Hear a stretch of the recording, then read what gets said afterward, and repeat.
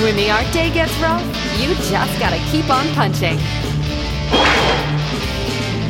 And here's your Thunder Punch Daily with Jersey Drozd. Adaptation is always the name of the game when it comes to making art or teaching art, and I do both.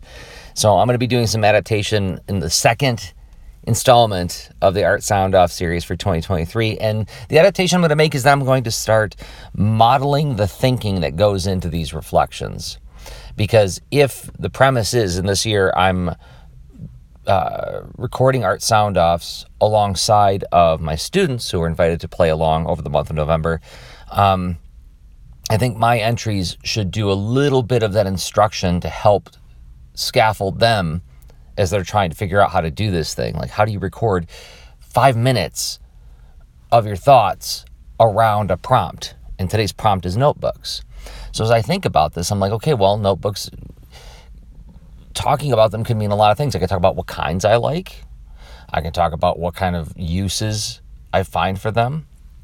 I can talk about ways in which I haven't found them useful. So there's like 3 frames right there that I can start going at this thing, right? Just start asking some how and why questions.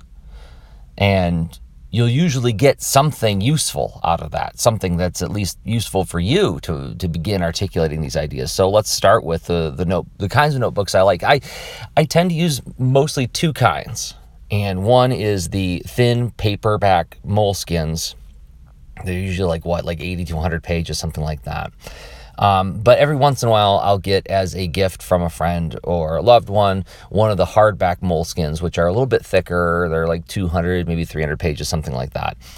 I prefer the thin paperback moleskins because, one, I think they make me feel like it's less of a precious object. I don't feel the desire to make the sketchbook into something that you could print as a handsome volume of, like, look at what a brilliant output this artist had. I like to think about what my friend Brandon Dayton said years ago when he launched this thing called Sketchbook Summer, is that your sketchbook's where you should be failing. And I treat my sketchbook as a dumping ground for not only just like visual ideas, but also barfing out what I think I want to do in future stories. There's some really, catastrophic lines and thoughts in my sketchbooks. And having it be like a cheap little paperback helps keep me in that mode of like, yeah, this is the place to like make a mess. They're also just light. My bags, my shoulder bags tend to get quite heavy with all the stuff that I lug around. And so anything I can do to lighten the load is good. The other kind of notebook I use is a graph composition book because, I talked about this in the Lean Into Art cast.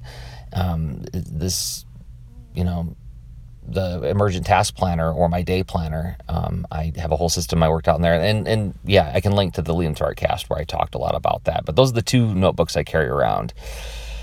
And my final thought on this is that this kind of like builds on something I was saying with regard to wanting my sketchbooks and my notebooks to be like this place where a catastrophe of lines and thoughts happen, is that something that language that emerged in class recently, and I said this half facetiously, but like perfectionism is for hobbyists, and sitting with ambiguity is the mark of a professional.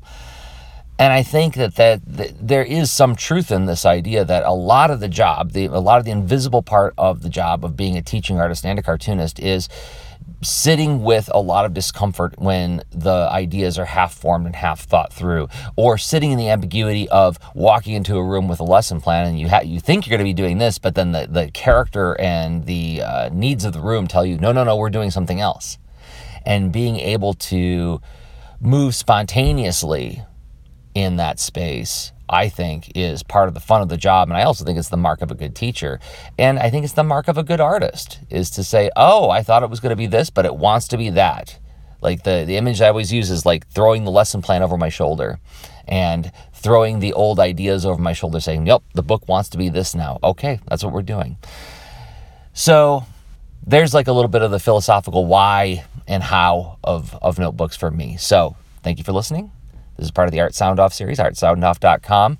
There's also a link in the post for this episode if you want to throw any other prompts or questions or wonderings at me. I can try to fit them into these 5-minute reflections. So I'll be back tomorrow with another Thunder Punch Daily. And until then, remember, everybody, being the most powerful man in the universe isn't all that makes He-Man such a great hero. Being strong is fine, but there's something even better. In today's story, He-Man used something even more powerful than his muscles to beat Skeletor. You know what it was? If you said his brain, you were right. And just like a muscle, your brain is something you can develop to give yourself great power.